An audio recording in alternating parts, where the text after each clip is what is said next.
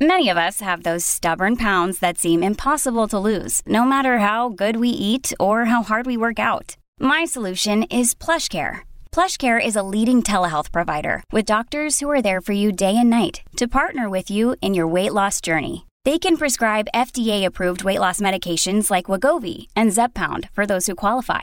Plus, they accept most insurance plans. To get started, visit plushcare.com/weightloss. That's plushcare.com/weightloss. Psychedelic.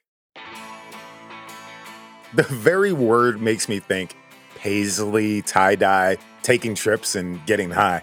But the idea of getting magic mushrooms from real medical doctors, well, a few decades ago, if you told me that, I would ask you, what are you smoking? The current reality, psychedelic drugs are still classified as Schedule I drugs. Schedule I drugs are drugs with no current accepted medical use and a high potential for abuse. But as regulations around these drugs are beginning to loosen, they're becoming accepted treatments for a host of mental health issues. Our real focus is on transforming mental health care, and that's something that really needs to happen for lots of people. That's George Goldsmith. He's the CEO of Compass Pathways. It's a biotech company that's been investing money in research on psychedelics. The goal?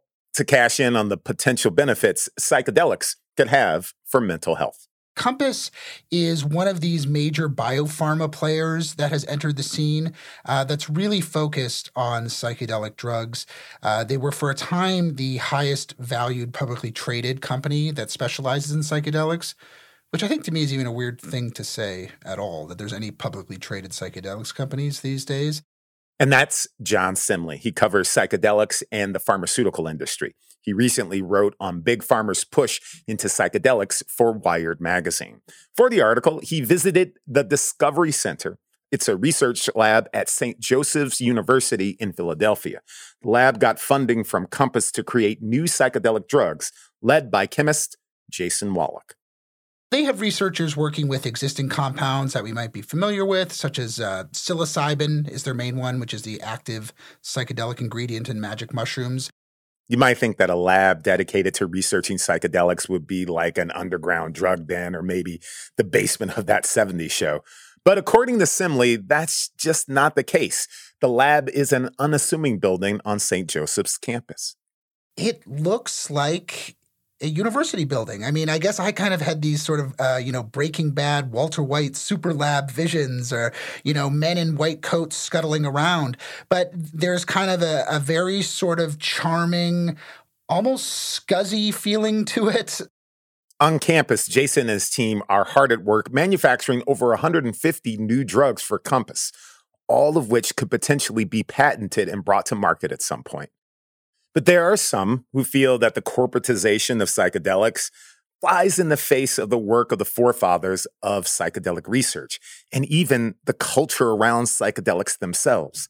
Even Simley has had his reservations.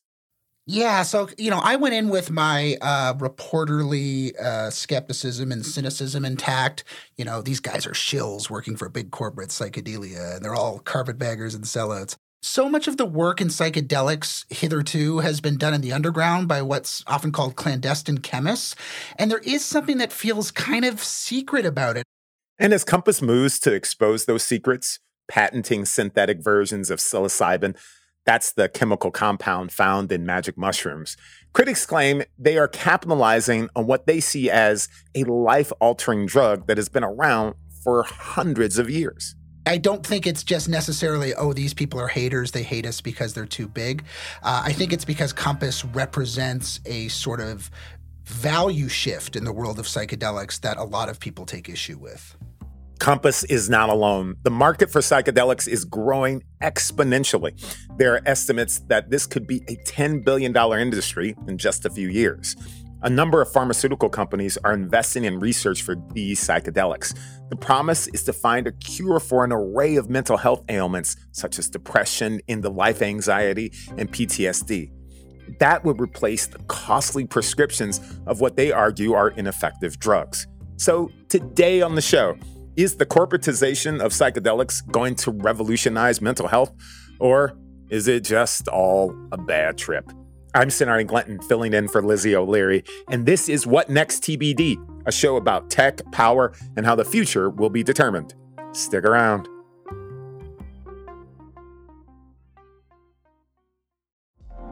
Apple Card is the perfect cashback rewards credit card.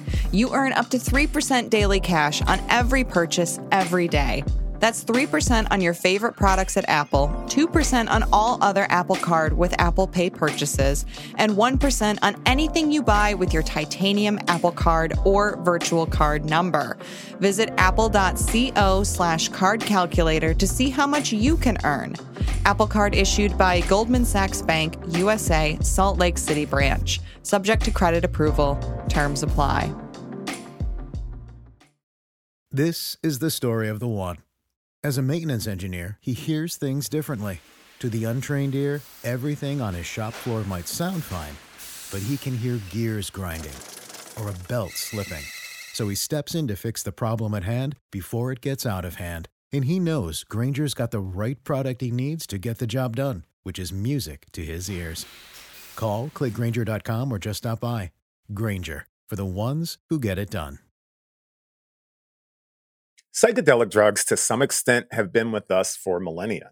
It was when they became part of hippie culture and the counterculture in the 60s that they began to enter the mainstream.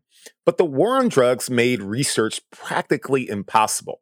Now they're making a comeback due to loosening of regulations and an interest from big pharma in treating mental health. To hear Simly tell it, pharmaceutical companies always saw the potential.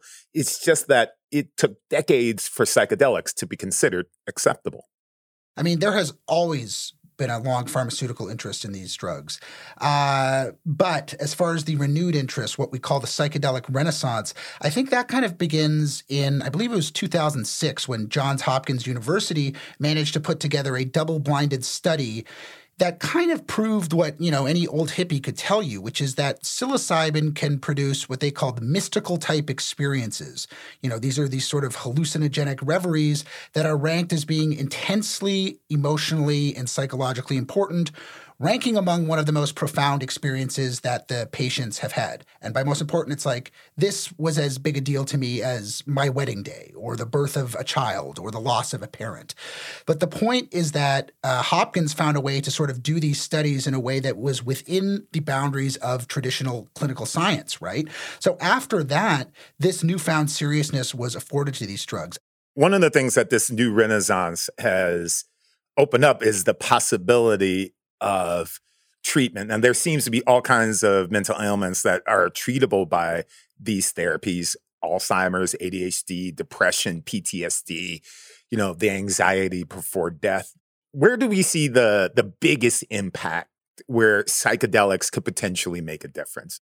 I've heard everything under the sun. I've heard we're going to use psychedelics to fix homelessness. Let's put Israel and Palestine in a room together and give them psychedelics and create world peace. I mean, anything under the sun.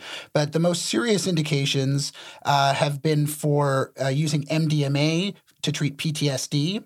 And then the second is psilocybin for depression. Psilocybin has proved pretty effective in treating end-of-life anxiety, which is, people who have terminal diagnoses, who can't get out of bed, who have crippling anxiety. They do a magic mushroom trip, and suddenly they feel that anxiety lifted from them. They can connect with their friends. They can connect with their family. It doesn't fix their stage 4 cancer per se, but it allows them to live out the last couple months of their life in relative peace and harmony with themselves. A big part of the use of psychedelics to treat mental health is the use of what's called psychedelic therapy. Think of it like this. Instead of sitting down and talking to a therapist about what's wrong, you take a managed amount of a psychedelic with someone there to monitor you while you trip. Now, you lay down on a couch, listen to music, and talk about what you're experiencing with a professional. Essentially, you process your thoughts with a certified trip sitter. People report all kinds of, hallucinations, visuals, deep emotional feelings that they were not able to access, a sort of therapeutic, cathartic feeling by the end of it. And then you come out of it and you're settled. And a lot of people report drastic change. I think one thing that's interesting is a lot of people might have the trip and be like, oh, that was weird, but it doesn't really make sense to me. But then maybe a couple weeks later, things will kind of click into place, or they'll find that they're thinking about things differently. They'll find that their mental state has shifted without it necessarily being this light bulb, eureka, I'm cured, and then leaping out of the bed and something like that. There's long been an association with psychedelic drugs and the underground. The drugs bring to mind, the hippie movement in the 60s, Woodstock, and in general, the counterculture. But it wasn't always like that. Researchers were examining psychedelics decades ago until the law told them not to. One day that always strikes in my mind is October 6th, 1966, which hippies sometimes call the Day of the Beast because of the 666 connection. And that's when California, I believe under then Governor Reagan, ruled LSD illegal. And there was a big party in Golden Gate Park to say, this should not be illegal, we're happy, blah, blah, blah, blah, blah. But I think the real practical thing was the introduction of the Controlled Substances Act in the early 1970s, right? And what the controlled, people who do these drugs illegally, they're still going to do them illegally, whether they're controlled or not. What the Controlled Substances Act did, it made it far more difficult for scientists, for chemists, for researchers to get their hands on these drugs, right? To be able to conduct serious research around them. And again, I think to a certain extent, that serious research had also been affected by the cultural perception of these drugs. What role have the underground players had in the big pharma resurgence of psychedelics? Again, for decades, the bulk of serious research was happening in the underground. A character who comes up in my story and who is key to Jason's work, who was kind of an influence to everyone working in the Discovery Center, is Alexander Shulgin, who's best known as the godfather of MDMA, or ecstasy as it's sometimes called. Shulgin was a Dow chemist who actually had a license from the DEA to experiment with psychedelic drugs. And he and his wife, Anne, who recently passed away, they published 2 books, TCAL and PCAL, which are basically cookbooks on how to make scores and scores and scores of psychedelic drugs. So it's not that this research wasn't happening. It's just that it was happening in the underground, right? And anyone who's been paying attention to it has been paying attention to what's been happening in the underground. I mean, I know some chemists these days who serve jail time for manufacturing LSD who are now consulting with psychedelics companies. But I think if anyone deserves to benefit from this new boon and the money coming into the psychedelic space, it's people who not only propagated the taste and the widespread interest in a lot of these drugs, but who risked life and limb doing so. It seems inevitable that OG hippies would have problems with, I love this phrase, German pharma bros who've taken up a lot of this space. Help me, the economics reporter, understand that fear. A big tension in my piece specifically deals with the for-profit nature of a lot of these companies, right? They're essentially playing by the Big Pharma handbook, right?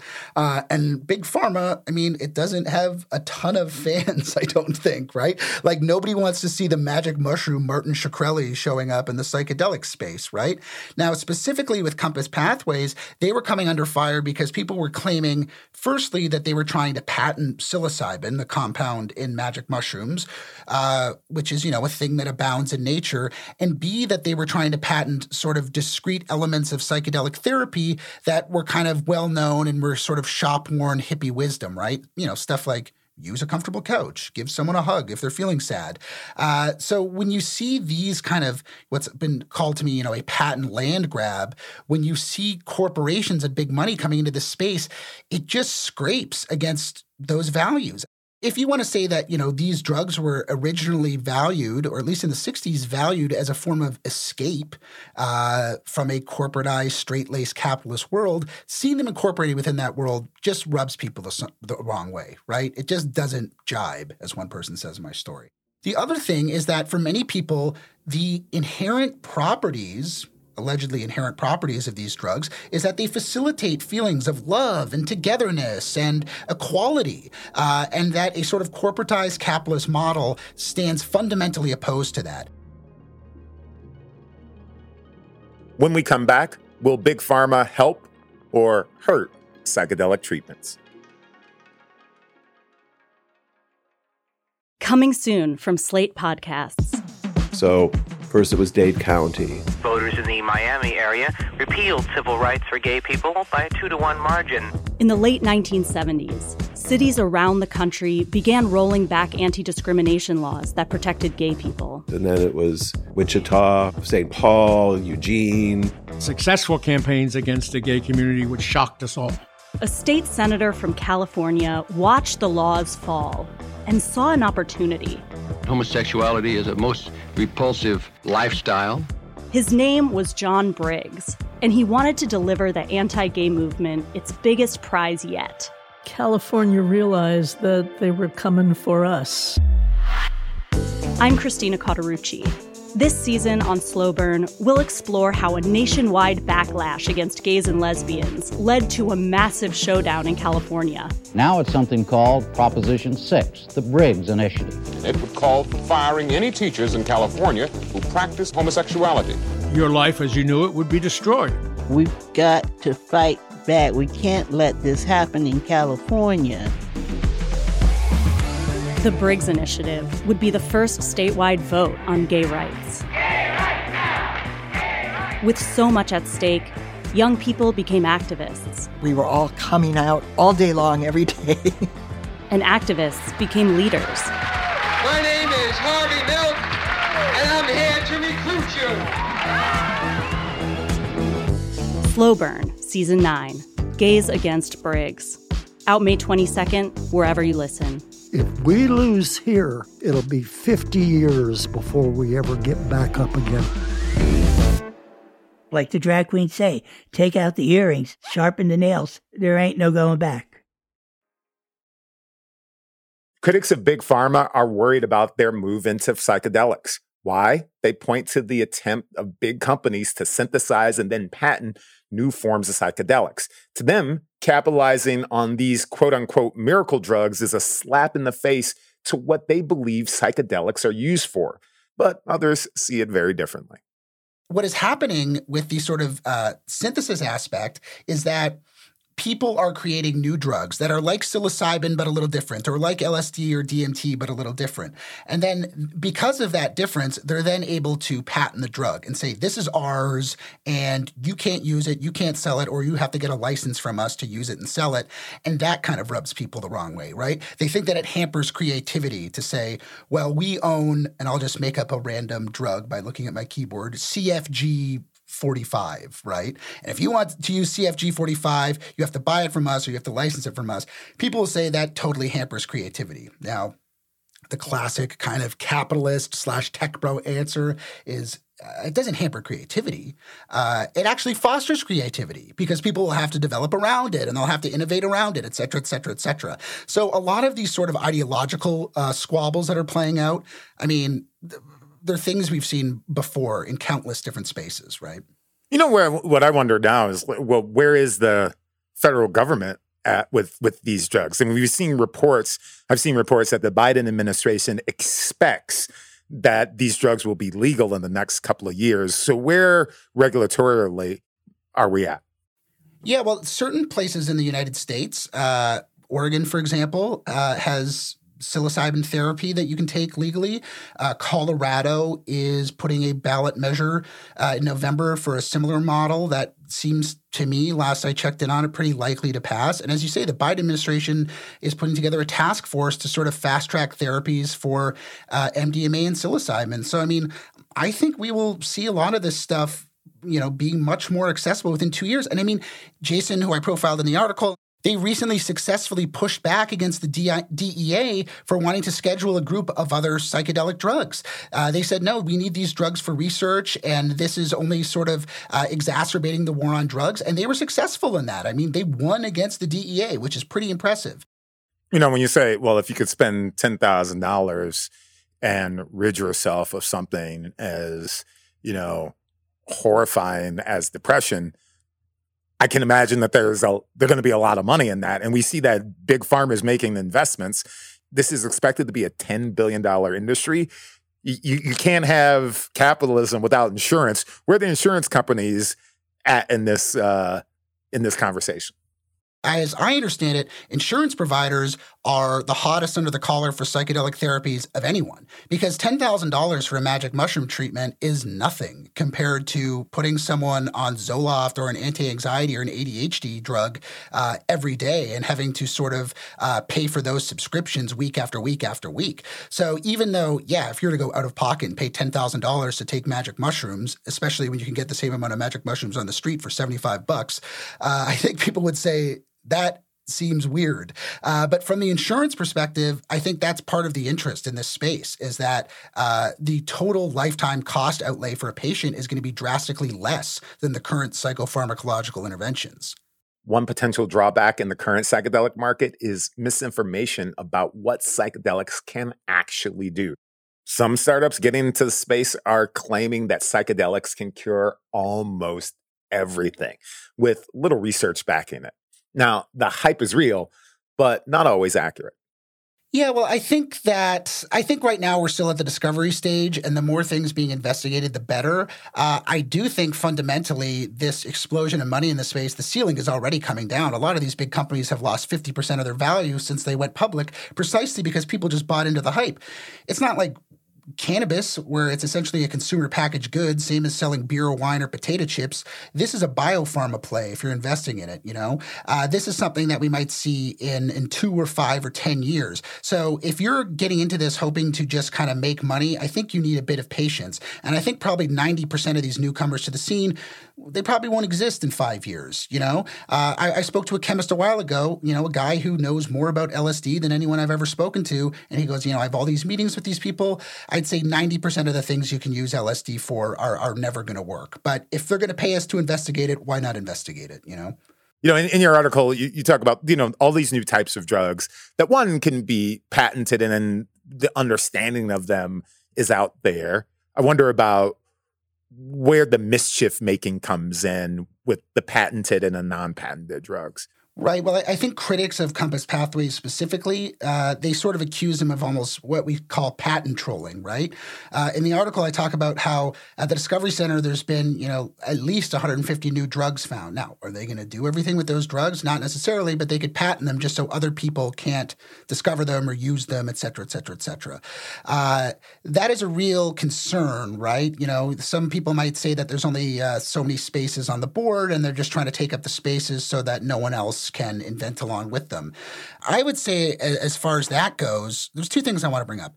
First of all, when you're talking about chemistry, the amount of possible chemicals you could create, even psychedelic chemicals, even 5-HT2A agonist psychedelics or tryptamines or whatever, the combinations you could create approach infinity, right? We're talking about like the number of stars in the galaxy. So while it's very impressive that Jason and company have created 150 plus psychedelics, that's nothing. There's plenty of room, I think, for other people to play if they decide to play. Now, the issue, obviously, is that there will be ones that are better than others and that Compass or another company might have control over those. How that will be mediated in patent disputes, I don't know. I mean, I've talked to companies who say, well, we're going to patent our drugs, but then we're going to release that patent so that everyone can use this. At this point, you have to take arguments like that on good faith. One aspect in all of this that's not always considered is the black market for drugs. In theory, once the drug is created, any chemist with the know-how can create their own version of the drug and then sell it on the street. When a patent gets published, that is like a recipe card to an underground chemist, right? Anyone who makes drugs in bunkers or barns or basement and has been doing it for decades can look at that recipe and say, hey, I've created whatever, the drug I made up before, GH245 or whatever, and I know how to make it now, and that can now become an underground drug or a street drug, if you want to call it that. People who work in these labs in this field have already seen drugs that they've synthesized enter the black markets, whether through China, in Hungary, places like that. As these drugs get researched and connected with big pharma, et cetera, it's not like the underground market in marijuana has gone away. It's actually just gotten more complex. I wonder, what do you see happening in the underground market connected with these drugs? I don't have numbers on that, except for sort of studies I've seen about the increase in usages of drugs like psilocybin and LSD. And where are people getting psilocybin and LSD if the use is increasing? They're not going to Johns Hopkins and saying, give me some psilocybin, They're buying them at parking lots and concerts or in people's apartments or the same places where people have conducted these transactions for decades. I think that the seriousness that the psychedelic renaissance has afforded these drugs has created whole new market bases. And I also think that there will be whole new drugs that will enter these marketplaces, So this idea that the corporate psychedelic world is going to stomp out the underground, I just don't really see it happening. Thank you so much, John, for joining us. My pleasure. Thanks for having me. John Simley is a freelance writer and researcher who covers psychedelics and the pharmaceutical industry. And that's it for our show today. What Next TBD is produced by Evan Campbell. Our show is edited by Jonathan Fisher. Joanne Levine is the executive producer for What Next. Alicia Montgomery is vice president of audio for Slate. TBD is part of the larger What Next family. TBD is also part of Future Tense, a partnership of Slate, Arizona State University, and New America. If you're a fan of the show, I have a request for you. Become a Slate Plus member. Just head on over to slate.com/whatnextplus to sign up. And we'll be back next week with more episodes. I'm Sonarian Glinton, filling in for Lizzie O'Leary. Thank you for listening.